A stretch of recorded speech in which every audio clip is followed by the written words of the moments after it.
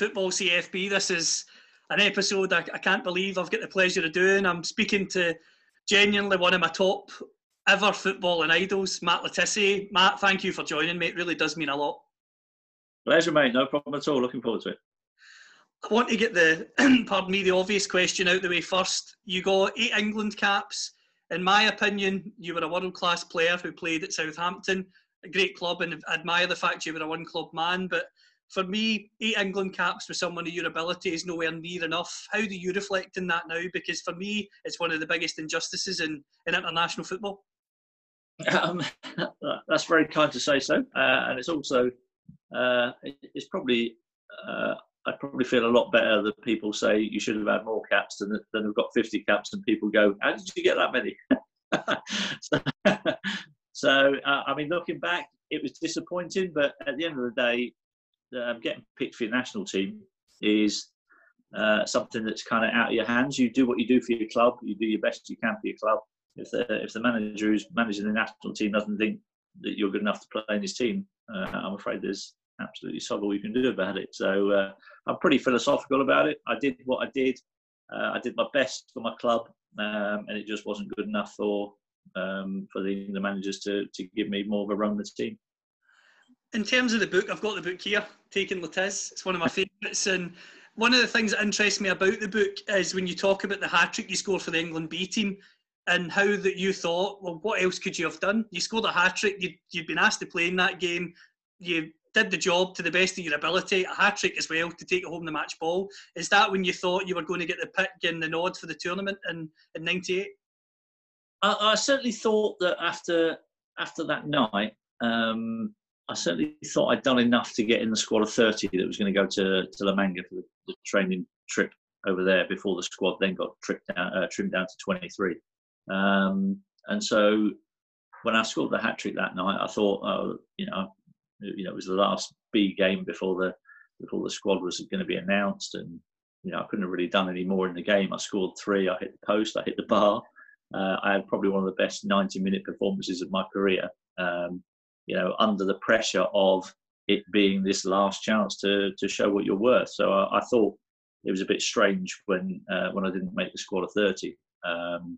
However, when I then looked at the squad, I assumed at that point that Glenn probably thought he couldn't take me and Gazza, and that it was kind of a straight pick between the two of us, and he'd chosen Gazza, and I kind of reconciled with that. I think Gazza was the greatest English player of my generation, so I couldn't really have any complaints about that.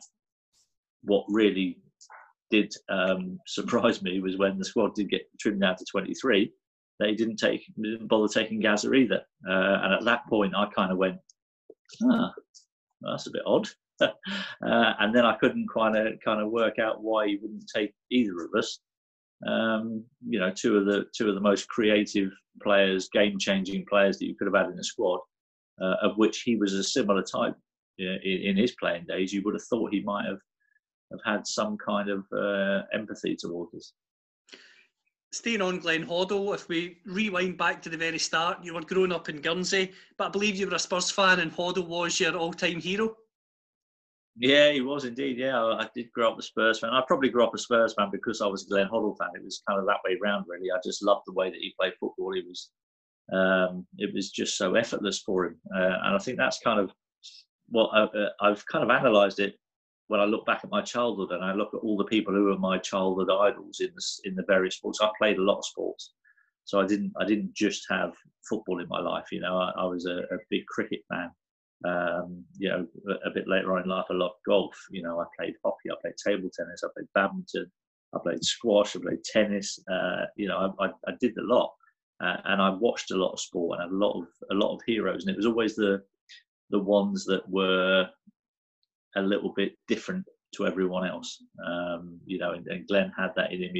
Ian Botham was my hero at cricket. Jimmy White was my hero at snooker. I loved snooker growing up. And so there was a common theme running through all the people that I admire, and it was just those players that just made the game look easier than it should be. What was it like growing up in Guernsey? Because being based in one of the Channel Islands, it's an upbringing that not many who go on to play for England, Southampton, play in the Premier League have. No, that's very true. I think I'm still the only person from Guernsey to represent England. Obviously, got Graham Massot from that other island as well. But yeah, it was kind of, I mean, I loved growing up in Guernsey. It was just the safest place and just the happiest place for me. My childhood, I was incredibly happy, and I loved every minute of it. I never really knew, though, growing up, just how good I was at football, because coming from a little community like that, you kind of always look to the mainland and think that everybody on the mainland is better than you because you just live in a little island. And so I wasn't really sure how good I was in comparison to the standard of footballers my age in the mainland. So it was all a bit strange and all a bit uncertain until I kind of got to Southampton and started playing in the youth team. And the first season I was in the youth team there, just scored loads of goals that season. I just carried on what I was doing in the leagues in Guernsey. See, on Guernsey, do you think one of the main reasons you were able to develop and be a sort of, for want of a better phrase, a sort of street footballer that was willing to try new things was because of your upbringing, where because it was a small island community, you knew everyone knew you, so you could try things and not be worried if they didn't come off? Yeah, I think that was perhaps one of them. We didn't really have proper. I don't remember having proper coaching, actual football coaching from a professional coach. I never had that until I was probably 14 or 15 years of age.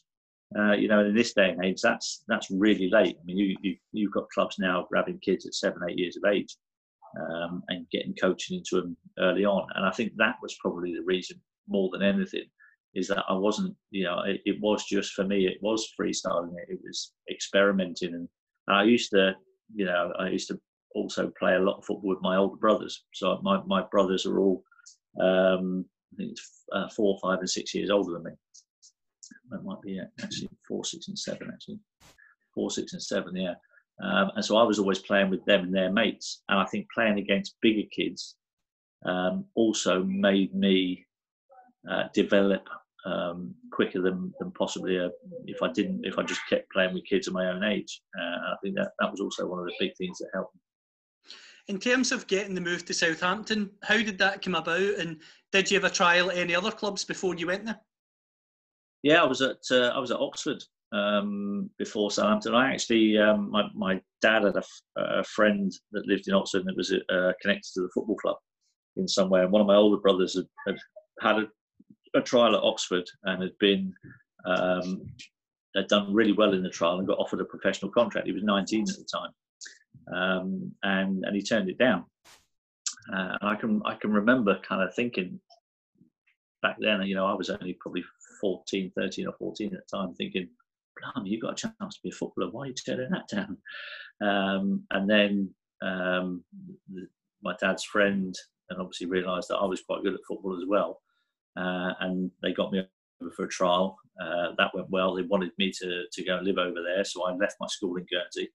I moved over to Oxford and lived with my dad's friend. I was only there for about a month. I started a new school in Oxford and I lasted 2 days at the school. I absolutely hated it. Couldn't hack it at all. So I went back to Guernsey. But I knew at that point that Southampton had showed a bit of interest in me as well. So I had the trial at Southampton. Did really well there. I then had I was given a associated schoolboy forms to sign. Signed that, and it meant that I could finish my schooling in Guernsey, and I just came over to Southampton in the holidays, which suited me better. I think it was just kind of too much of a big leap at 14 years of age to leave home and go and live in a strange place, start a different school. It was just all a bit too much for me, and the Southampton thing worked out perfectly. I finished my schooling in Guernsey, and then once I'd done all my exams, I got a letter through the post from Laurie McMenemy, asking me if I'd like to start the YTS scheme on the 1st of July. 1st of July. And then it was quite funny because the letter came from Laurie McMenemy. So but in the intervening period between receiving the letter and starting my job, Laurie left the football club. So when I turned up at Southampton Football Club on July the 1st, 1985, we actually didn't have a manager. and Chris Nicholl was appointed about 10 days after that, I think. When you get to Southampton, you mentioned the YTS scheme. We know that the academy structure in football is completely different from those days now. What was that like for you, getting involved in doing the jobs and coming through with the likes of Alan Shearer and Steve Davis? I loved it, to be honest. It was hard work. It really was. I mean, it was a proper. I mean, people look at footballers and think, you do a couple of hours work and then you sod off home for the rest of the day. And yes, it did get like that later on. But those first couple of years in the YTS scheme, they were proper 9 to 5 jobs. We didn't. We had to get into work. We had to make sure that all the kit was ready for the professionals. So we had to we were assigned 2 players each to look after. So we had to make sure their kit and their boots were on the van, ready to go up the training ground. So we turned up at the Dell, we get all the kit, get it loaded onto the vans. We go to the training ground. The first team train. We do our training at the same time. When we finish our training, they just chuck their kit all over the place and sod off home. And we then had to go and clean up, get the kit back to the Dell, into the laundromat that was at the Dell, for the ladies to get the kit ready and washed for the next day's training. And then in the afternoon, if we didn't train twice a day, which was quite often, then we were then doing jobs in the afternoon. We'd be tidying up the changing rooms, the medical room, the boot room, the weights room, the away team changing room, home team changing room, and we would be doing jobs, and they would be inspected to make sure we'd done a decent enough job, and we wouldn't be allowed to leave the premises of the Dell until Dave Merrington had a look round and gone, okay, yeah, that's a decent enough job, you can go home now. And it was like that every day. Do you think that's something that the modern academy structure lacks, in the sense that you guys were involved in doing that, so you had the added responsibility as well as playing, which in a way maybe helped you mature quicker? Yeah, I think very much so. I think there's a lot of mollycoddling that goes on at a young age now, which I don't think helps the players enormously, if I'm honest. I think the way that it's structured now kind of almost, I don't know, I don't kind of see the same mental strength in players now that you did maybe 20, 30 years ago. I think they've become a little bit softer. And that's fine if that's the way that the world wants to go. That's not a problem. But I just think that from a discipline point of view, and I think what you're noticing now is, as I think you're right, is that players you'll get more players making their debuts at an older age. So they'll be a lot softer on people, and they'll give them more time to develop. Whereas in our case, we were kind of given until our 18th birthday, from 16 to 18, to prove that we were good enough to at least warrant a professional contract to maybe play in the reserves for a season. But if you then hadn't broken into the first team by the time you were kind of 19, or perhaps 20 at the latest, you were on your way, and you were going back down the leagues and see if you could get a club there. I think football clubs now will keep hold of players, and you see some players making their debuts in the first team at 21, 22, 23 years of age. And that's kind of, for me, that's 4 or 5 years of your career already gone before you've made your debut, and it seems a bit odd. The other thing I'm interested to ask you about on this subject is, when we look back, and when everyone looks back at your style of play, as you mentioned, when you grew up, there was very little coaching from a young age. So when you look at your career and the goals you scored and the magic moments that you created, is the reason, it's a hard question to ask, I suppose, but do you think the reason we don't see players like yourself in the game anymore, to an extent, is that due to the fact they're coached at a really young age, and things like fitness and speed and being able to cover every blade of grass is prioritised, rather than someone like yourself who off the cuff could produce a sheer moment of magic? Yeah, I think to a certain extent, I think that's true. I think there is an argument for being overcoached, and for not allowing a little bit of personal expression. and experimenting in on the field of play. I think that was the big thing for me, is that I love to experiment. So when I was in training, I even when I was 24, 25 years of age, I'd still be on the training ground. I'd still be experimenting, trying to find something new, trying to do something different that's going to give me a little edge in any moment in a game. And the perfect example is the goal that I scored at Blackburn. I can specifically remember going out and training and practicing that shot from that kind of range, because I didn't like to just put my head down and smash the ball as hard as I could and hope it went in.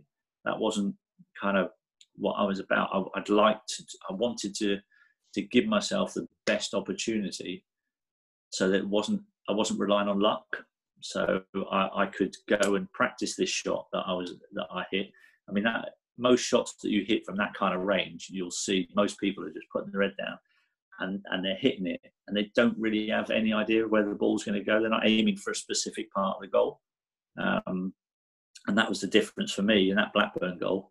I was 35 yards out, but I was aiming for a specific part of the goal and to hit the shot with a specific trajectory that meant the goalkeeper was going to have no chance. And it all just came out perfectly. And I practiced that particular shot in training a lot in the weeks leading up to that game.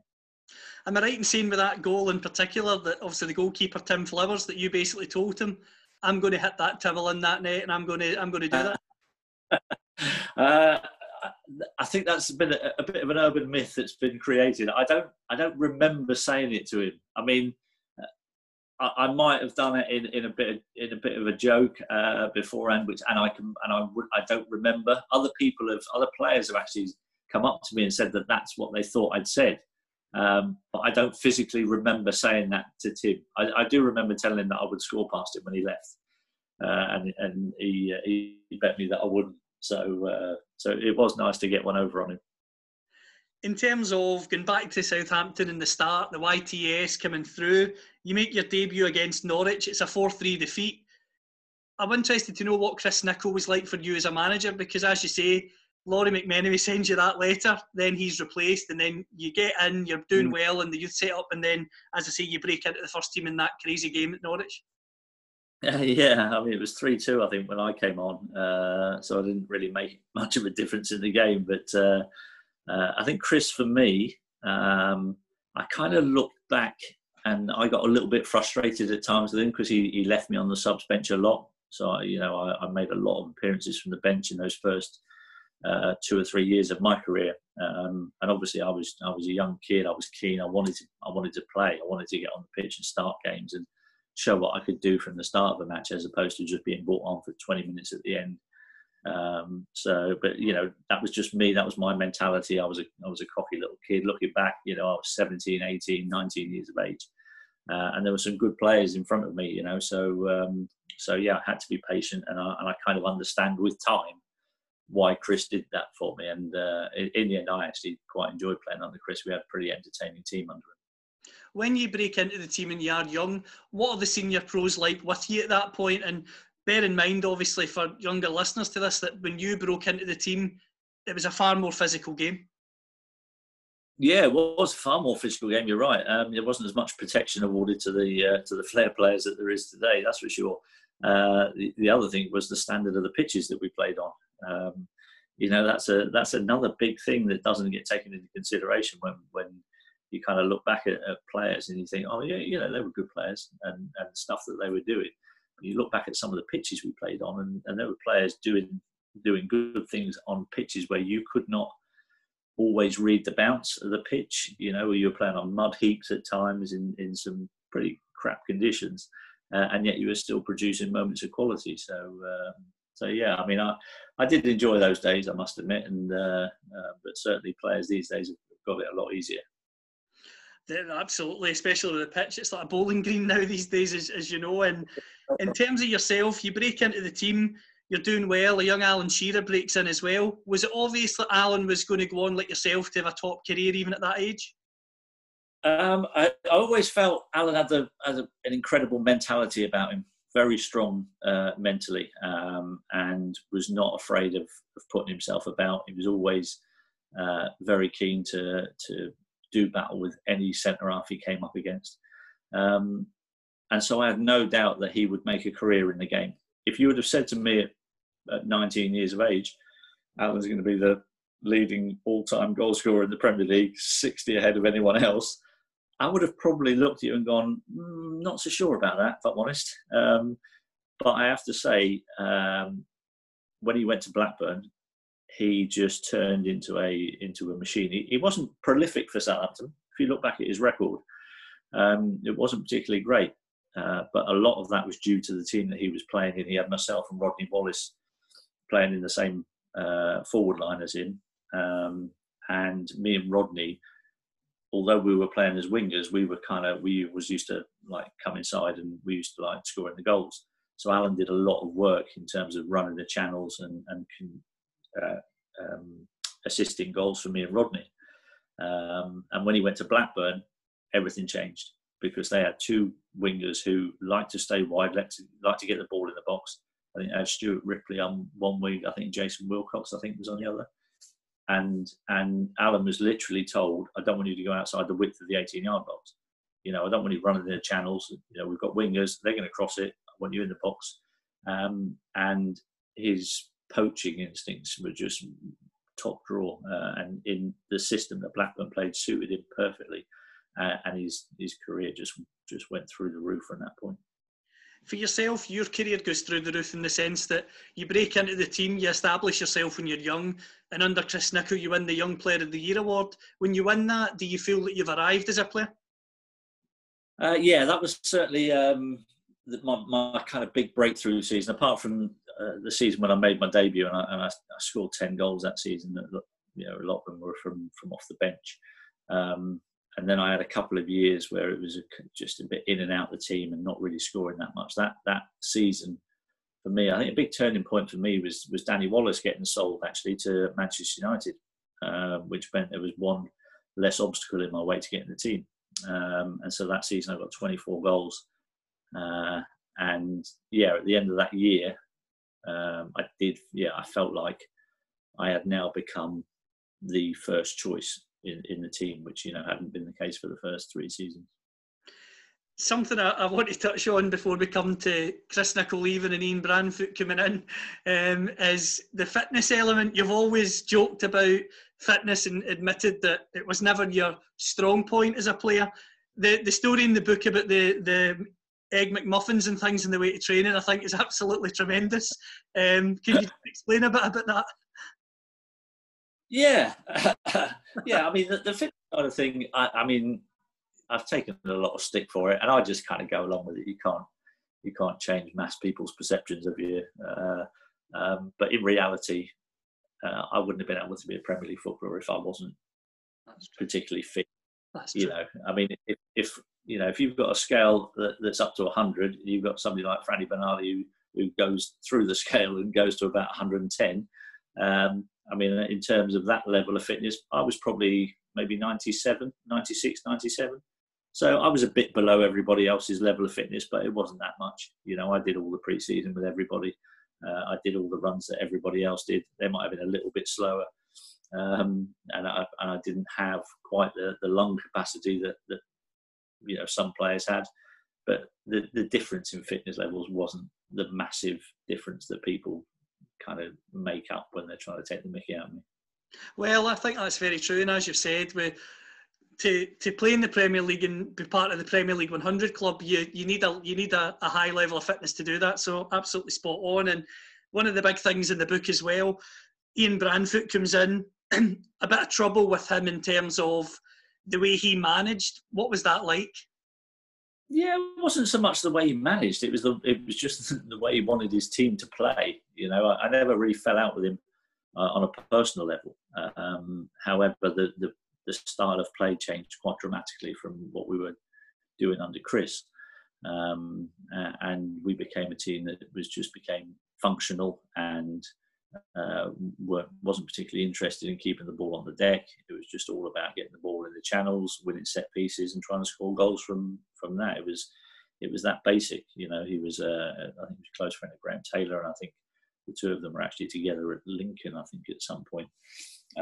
And they'd obviously had the same beliefs on how football should be played.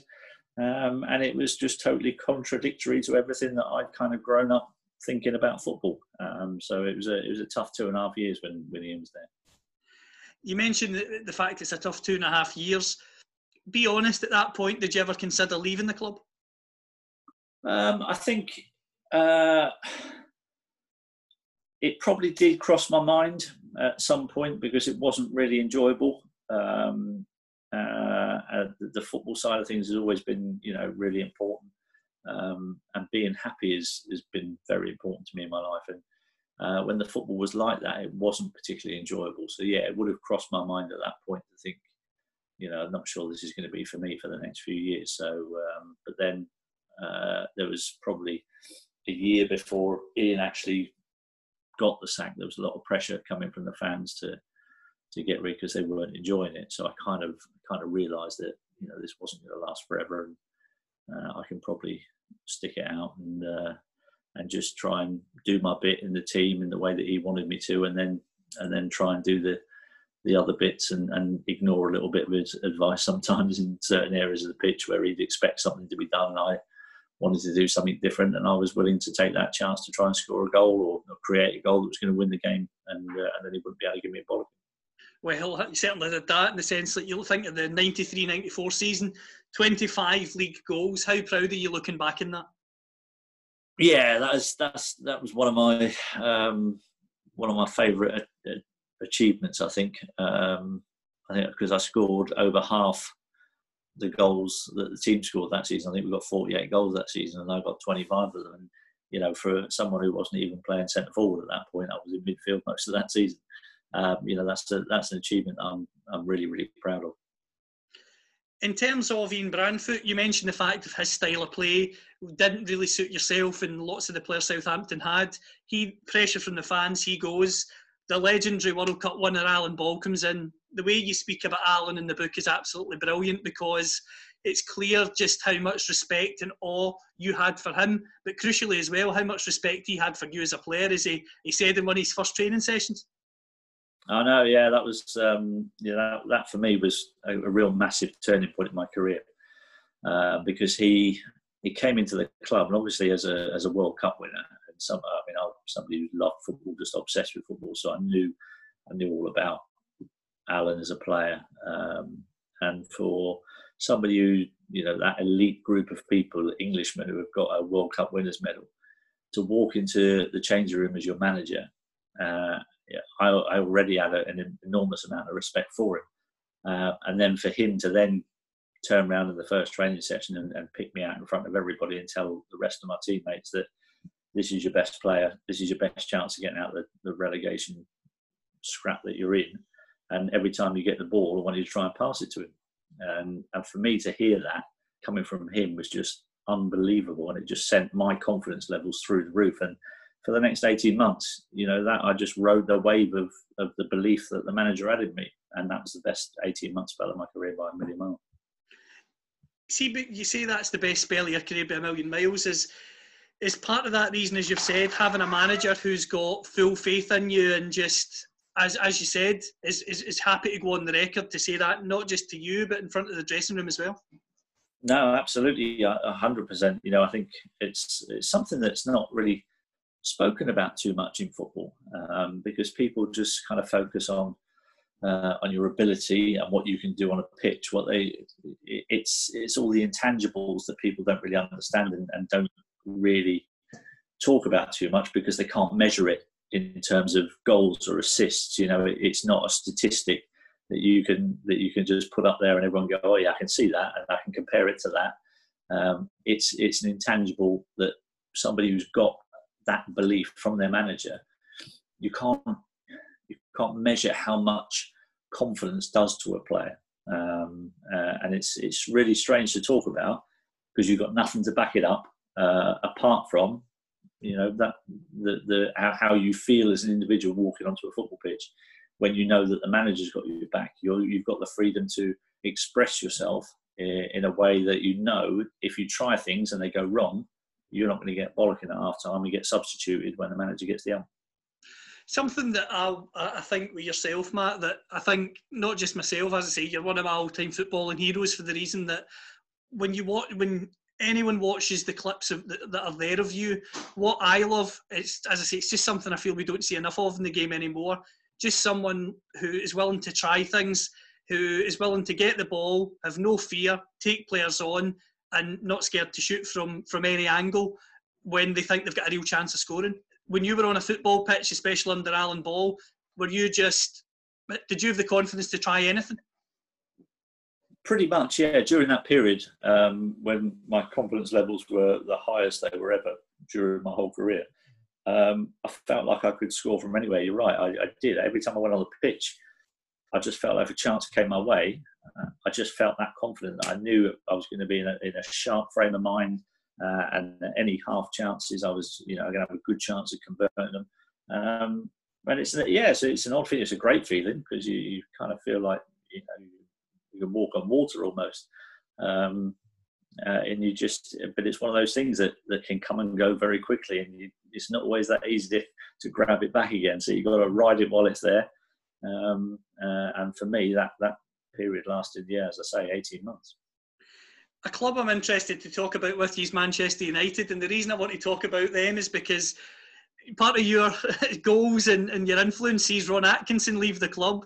Sir Alex comes in, and then when Sir Alex is in at the club, the famous game of the grey kits where you terrorised United that day, and I know you were speaking with Gary Neville recently, and he admitted that as soon as they went to the Dell, they just thought, oh no, here we go, Le Tissier is going to be on fire and the Dell are going to be on top of the pitch, getting right at us. Yeah, no, it's nice to hear, former players come out and kind of admit that was how they were feeling when they came down to our place. Because for us, we knew we were never going to win the league. For us, a lot of the time, staying in the league was the first priority. But the one thing that kind of really motivates you is when you do get those home games against the best teams. And kind of, it's almost like the pressure's off. No one is expecting us to win today. So it kind of gives you a little bit of freedom, and it takes the shackles off a little bit, and you can go out and express yourself. And some of my favourite memories were beating the big teams down at the Dell on occasions when everyone thought we had no chance. In terms of the Dell, I understand why Southampton had to move to St Mary's. You've seen lots of clubs move stadium because the game moves on, as we all know. But do you think that... Do you wish there was a way they could have kept the Dell in some way, shape or form? Because when you look back at Southampton, going to the Dell, as Gary Neville and other professionals have said, was something they dreaded doing, whereas they quite like St Mary's now because it's a lovely big stadium, lovely pitch, and they feel more comfortable there anyway. Yeah, it certainly took a few years, I think, to get used to the new stadium, and you don't get the same atmosphere in the new stadium as you did at the old one. And for obvious reasons, the crowd right on top of the pitch. I think one of the worst things UEFA did, I think, was create that. I think it's their ruling that meant that they had to, that the new stadiums, they had to build, the stands had to be a certain amount of metres away from the pitch for them to qualify to play in UEFA competitions. And for me, I don't think that rule was given much thought, because it definitely detracts from atmospheres in the place the further away that the fans are from the pitch. You ask the West Ham fans. Well, that's very true, and that's something that's been shown a lot, as you've said. And the big question, I suppose, I'm putting you on the spot with, you've been asked it 100 million times. You're probably fed up of being asked it, but 25 goals in that season, playing under Alan Ball, you're on fire. You're the Southampton talisman. There's interest from Tottenham. There's interest from Chelsea, Blackburn, links with Manchester United and others. Do you have any regrets at not moving on from Southampton? No, not a single one. You're right. I've been asked that question a lot, and to this day, I look back and I'm proud of what I did at Southampton. And with my hand on my heart, I can honestly say I don't look back with a single regret about turning down the moves that I had chances to make. In terms of being a one-club man, as you've said, you don't have the regret of that, but you've got the sheer pride in being a one-club man and receiving the trophy from Athletic Bilbao and their fans. I loved watching that. I thought it was a lovely gesture. Just describe that moment for yourself and your family. Yeah, that was yeah, it was pretty amazing. You know, they've got the connection with the Basque people there, and they only choose people from that region, and they wanted to have an award that recognised people who were loyal. And yeah, to be the first person chosen on that list was pretty special. You know, I've been joined by some pretty decent footballers as well. I think Paolo Maldini joined after me. I think Carlos Puyol has also joined. So yeah, it's not a bad little club to be a part of, and very proud of that. Very proud indeed, and rightly so. And again, a question you've been asked a lot. When Graham Souness comes in, what was he like as a manager? And of course, tell us all about the Ali Dyer saga in terms of what was he like to train and then play alongside? Yeah, so Graham came in, and you know, he had a pretty fearsome reputation as a manager. But I think he'd had his heart operation before he came to us, and I think it had calmed him down a bit as a person. So I don't think we saw the real fiery side of Graham Souness. And I got on pretty well with him, still do to this day. You know, we had a difference. He dropped me a couple of times and singled me out in a meeting one morning, which I thought was a bit out of order, but you know, it's not something that you hold grudges for. And I've got on immense respect for him for what he's done in the game as well. Yeah, the Ali Dyer situation was a peculiar one, to say the least. It really was, and I don't think anybody's ever really gotten to the bottom of how he managed to dupe his way onto a Premier League football pitch. I mean, we trained with him obviously in the days leading up to the game, and I was like, wow. I actually thought he'd won a competition to come and train with us. I wasn't actually sure if he was a serious trialist or not. It just goes to show, you know, things were very different 25 years ago. The fact that somebody could ring up a football club, pretend to be someone else, go give him a trial, and then for him to actually get on the bench for the game against Leeds, it was just all a bit weird, because we'd had a few injuries in the forward positions.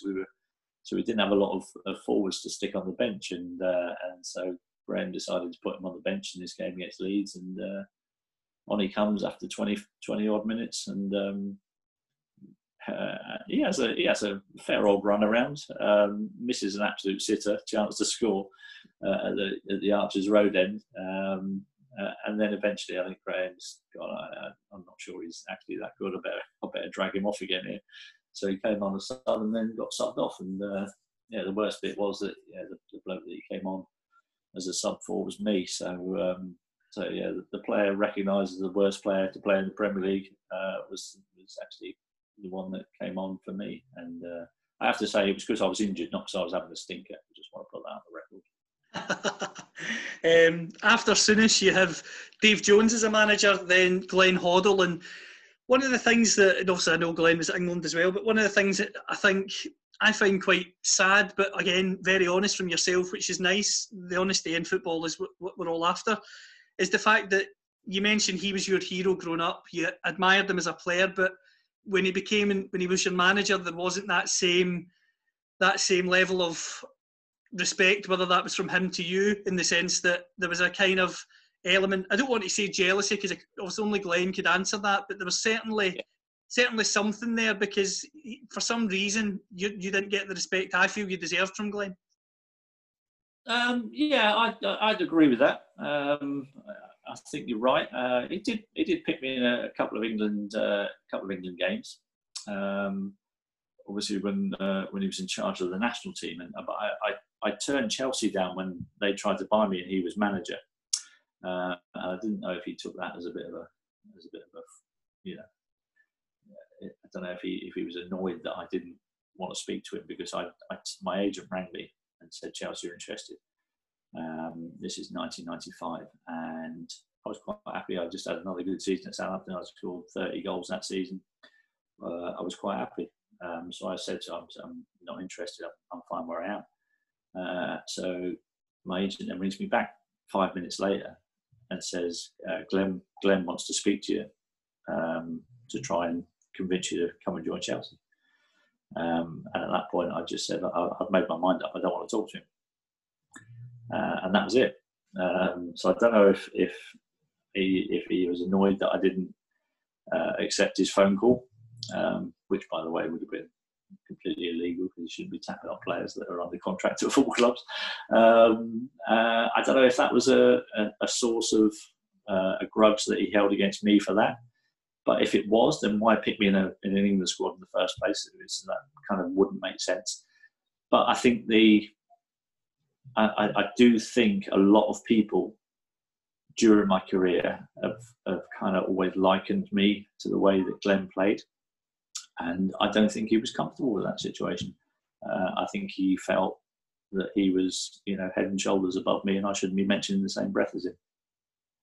Well, that's something I totally agree. And as I say, it comes through in the book when you say that. And one of the things I find interesting was when it came to training sessions, I know a few people have actually said this at clubs he's managed, good coach and very well respected coach. But even when he was coaching, there was still that element where he wanted to join in, and I don't want to say show off, but he wanted to show his skills, even though it should have really been all about the players at that time.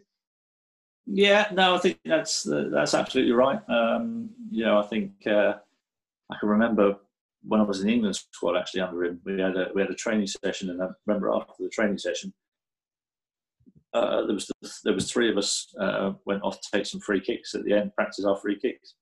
It was me, David Beckham, and Glenn, and I think Glenn was desperate to prove that he was the best free kick taker out of us. Sadly, he wasn't. Bex was. But yeah, I don't know. It's all a bit odd, and it's all a bit unnecessary, really. I mean, just as an example, my testimonial match, my testimonial program that I produced for my match, the guy that was researching the program went out and got quotes from all. So I played under 9 managers at Southampton, and so my researcher went out and rang up all these managers to get them to do just a little paragraph to go in my testimonial program, a little paragraph from each one of the managers about what it was like managing me. And out of the 9 of them, 8 of them were very happy to talk about it and did their bit, and one of them refused to. And we all know who that man is, as you've said. And the next manager, towards the latter stages of your career, a few more injuries that's frustrating with you. You work under Gordon Strachan, a big name in football, obviously as a player in Manchester United, Aberdeen, winning European trophies, and as a manager he's had a successful career as well. Very big character. What was he like with you in terms of managing you? Gordon was brilliant. As I said, it was only less than a season that I played under him. The last season I was there, so it was a bit frustrating for me. I would like to have perhaps spent more time under him, because I think his man management was really good. He treated different people differently, because everybody is different, and you can't just treat everyone the same. And the senior players got the respect from him, and I think out of that, we ended up having a quite a successful short period under Gordon. The team reached the FA Cup final. A good league finish. They were one of the fittest teams in the league. I mean, that's probably one of the things that I might not have enjoyed under Strack, is that the season that he took over, I finished at the end of that season, so I never did a pre-season under him. So I retired at the end of that season. So the following season, when they start pre-season training, and I'm sat on a beach somewhere, just to get a feel for everything. I used to ring Franny Benali up at the end of every day and go, "What's he had you doing today?" And when Franny was telling me the stuff that they were doing, I was like, yeah, I think I'll retire at the right time. We need to obviously talk about the last game at the Dell. You're struggling with injuries. Gordon Strachan pulls you and says, you're going to be on the bench for this game. Did you... Stuart Gray. Sorry, Stuart Gray pulls you and before the last game at the Dell and says to you, you're going to be involved and you're going to be on the bench. Did you foresee scoring the last goal at Liddell in such memorable fashion?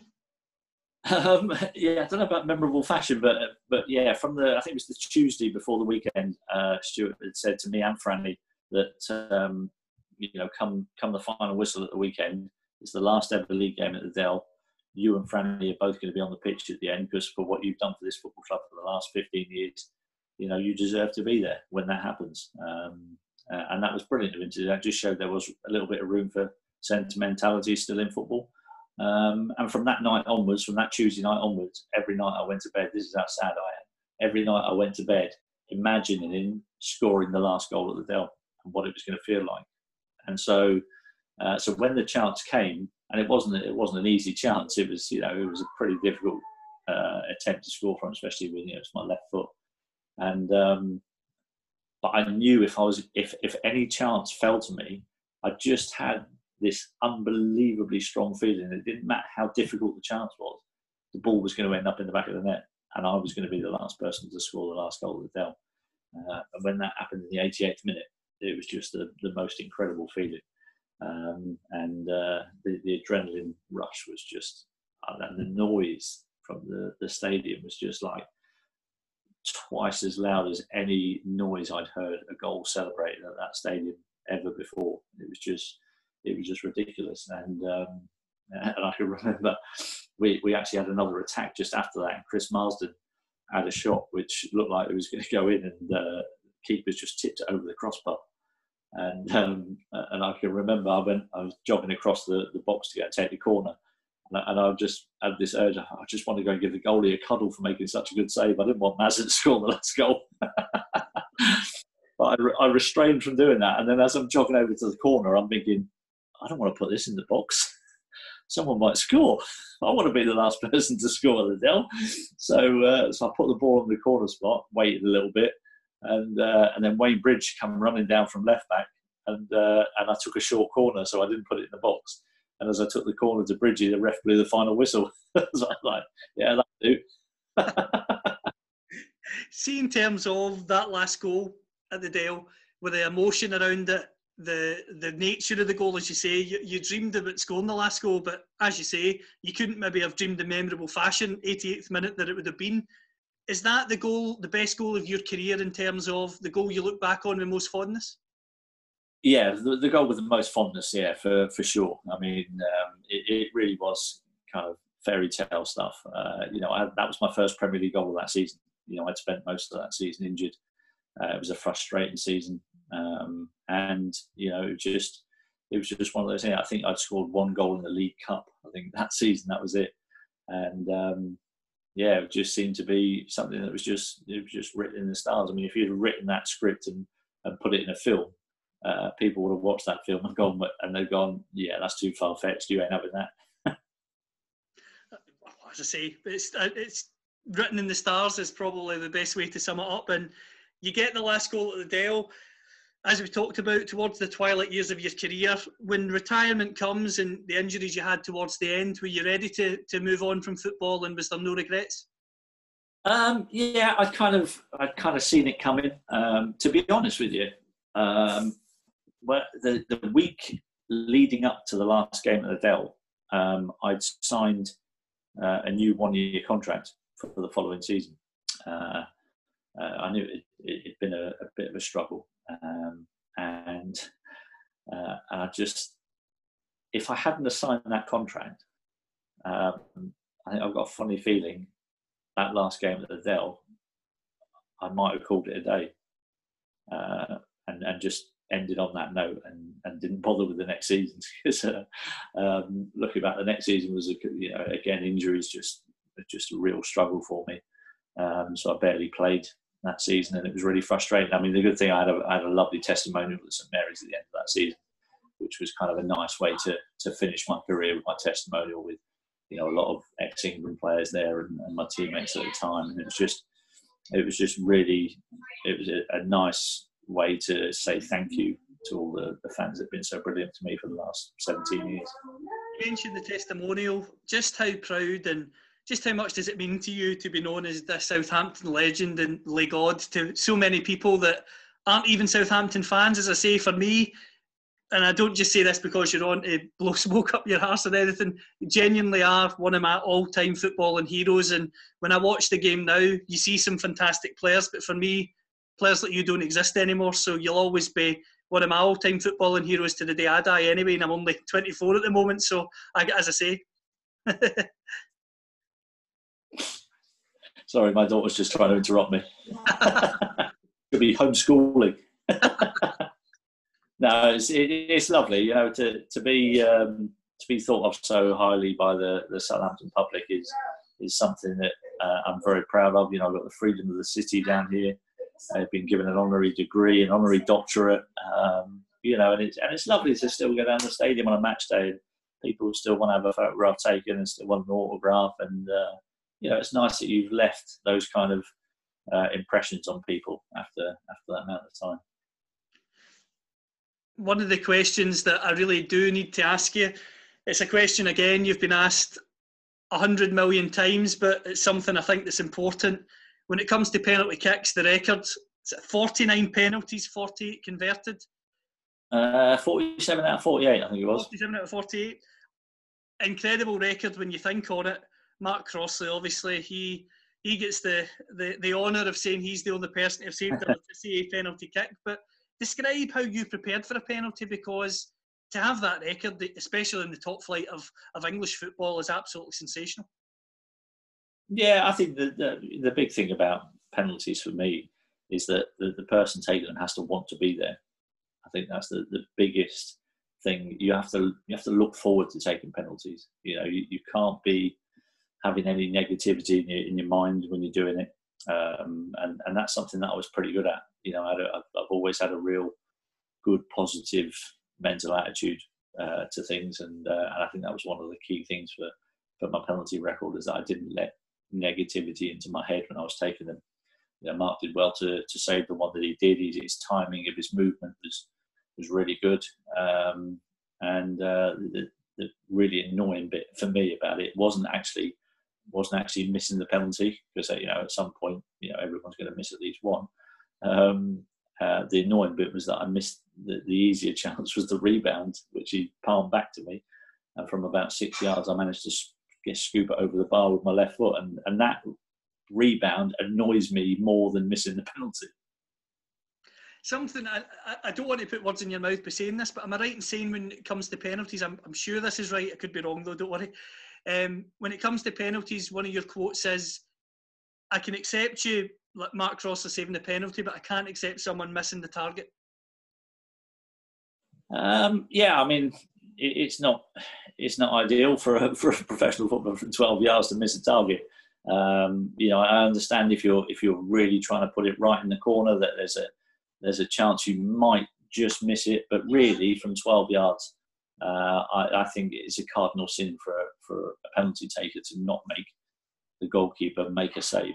And I think, you know, in terms of competitive matches, I think I put one past the post when I was a kid, when I was like 15 or something, and that's the last time I can remember missing a penalty that I didn't make the goalkeeper make a save from. Something else that I think is admirable of yourself is the fact that you've clearly got a love of football, and after Southampton you turned out for Guernsey in 2013, but you also had a brief spell with Eastleigh as well. Was football just something that, although you had retired from Southampton, you still wanted to continue playing if you possibly could, even at a lower level? Yeah, I mean, the Eastleigh stuff was a favour for a mate, really. David Hughes, who was a player at Southampton, was the assistant manager there. You know, they were well down the leagues at this point. They weren't obviously in the conference like they are now. They were probably about 4 or 5 leagues lower. You know, they've had a pretty spectacular rise. And yeah, it was quite. I just wanted to do him a favour, really. I've always loved football, and you know, it was a level that wasn't, you know, overly competitive or particularly serious. So I was happy to go along and help him out, give him a bit of PR, and raise the profile of the club a little bit. So that was kind of why. But I've always carried on playing. I still, again, we've got an ex-Saints team now. We have a few games a year, and I still try and turn out for them when I'm not too fat. Because even now the old weight fluctuates a little bit, and I still like a game of five-a-side every now and then. So yeah, I still got a massive love for football. Obviously, can't do this interview without asking about Soccer Saturday. Just how enjoyable is that, spending time with Jeff and the boys? I interviewed Jeff recently, and he was saying that when he works with you, Charlie, Merce and Tomo, the original lineup, he says it's just the best way to spend a Saturday afternoon. No, he's absolutely right, actually, and I've kind of missed them more than I expected to during this lockdown. If I'm honest, you just realise it's you don't know what you miss until it's gone, and it's absolutely right in this case because it is great fun on a Saturday afternoon to sit with your mates and chat about football. And we've all got quite strong opinions on things, and the great thing is we can all have different opinions on different subjects, and we can discuss them, and it can get quite heated. But we know as soon as the subject moves on to the next topic, nobody holds a grudge. We just crack on, and we're all mates together. Something that's interesting about Soccer Saturdays, you used to be able to cover Southampton games, but I know they've changed that for all you guys. Was it hard to commentate in a Southampton game because you've got so much love for the club? Yeah, I think obviously the reporting method is slightly different when you're watching your own team. If the opposition score against Southampton, it's very unlikely you're going to hear me go "Go!" So I think teams were a little bit. Some fans of some teams were a little bit concerned that the reporting wasn't quite as neutral as it should be when we were watching our own teams, and so I don't mind. It's actually quite fun when Merce is watching Saints, and I can still watch the game without having to react to goals and stuff. But I actually did get this season. I did get to watch Southampton against Crystal Palace over Christmas. We had, and the reason they let us do it is because there was two of us watching the game. So they had me and Clinton Morrison watching the same game. So we balanced up the opinions of the players watching. Another thing you've been involved in recently, and I know it's coming back soon, is Harry's Heroes. It's something that a show that I really enjoyed, just not only for the football and the banter, but the inspiration behind the idea of weight loss for many kind of middle-aged guys who are maybe struggling with that, even younger as well.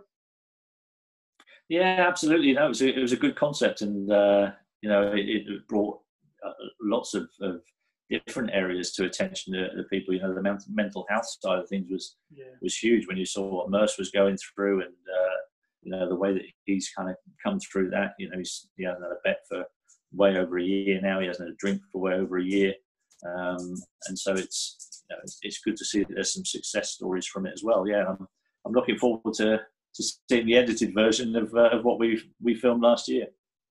You're back also working at Southampton again now. You're involved there. You're doing your own podcast as well with the club. What's it like working with the club that you love and spent so long at?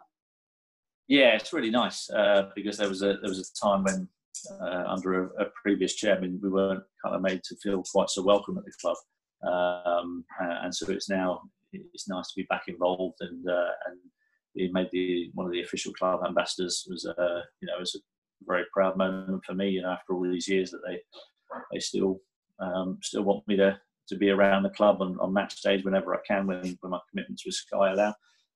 It's a nice feeling, and I'll always have a lifelong association with Southampton Football Club. The last question I've got for you, Matt, before a quick round of quick fire questions is, in terms of the club, have you ever had the chance to manage Southampton or coach at the club, and have you ever considered it? Not really. There was a time when we were halfway down the Championship when Harry Redknapp left the club. I think it was me and Franny Benali had a couple of discussions about perhaps putting our names forward for the job and to see if we can try and help the club get back into the Premier League. But those discussions didn't really get that far. Clive Woodward was at the club at the time, if you remember that period. Yeah. Had a discussion with him, and after that discussion with him, the idea didn't really go any further, if I'm honest. So yeah, not really that close. In terms of quick fire questions, the first one being the best players you played with? Played with, I would say, Gazza, Shearer, Rodney Wallace, Ronnie Eklund. Brilliant. Best against? Best against, I would go Baggio and Henry. Underrated player, the most underrated you played with? I would say Marian Pahars. Most inspirational captain? Jimmy Case. Best manager for you? Alan Ball. The best goal in your opinion? There's a lots of them to choose from that you scored. The goal of Blackburn, 35 yards past Tim Flowers. A few non-football ones for you. Favourite band? Oh, Lone Star. The other one I've got for you, Malibu and Coke or a pint of beer? I've never had a pint of beer, so it's got to be Malibu and Coke. I nicked that one from the book, but that's okay. Beach holiday or city break? Beach holiday. Favourite food? Oh, anything that's bad for you. If you could play under any manager in world football now, who would it be and why?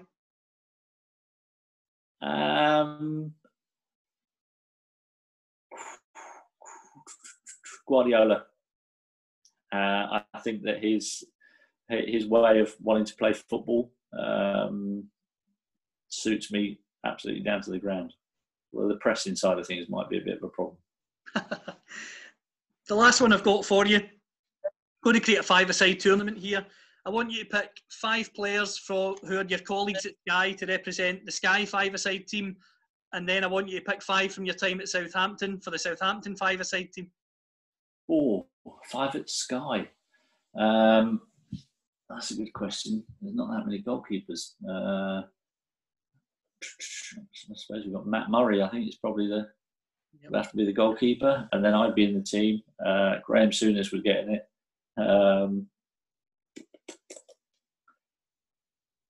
Merce. I mean, this is a very attacking team. Me, Souness, Merce, and Charlie Nicholas. Who would be in the Southampton team? And the Southampton team would be Tim Flowers, Alan Shearer, me, Ronnie Eklund, and I need a defender. I've got to pick Frankie Benali. If I tell you that the Sky Sports team is managed by Jeff Stelling and the Southampton team is managed by Ian Branfoot, which team are you choosing to play for? Stellings. Thank you very much, Matt. It's been an absolute joy. Thanks for joining me. You're welcome, mate. No problem at all. So we'll dive down to the ocean and we'll make our home in a deep sea cave, and our shells will all be open. They'll be filled with song, they'll be filled with song. We'll dive down to the ocean and we'll make our home in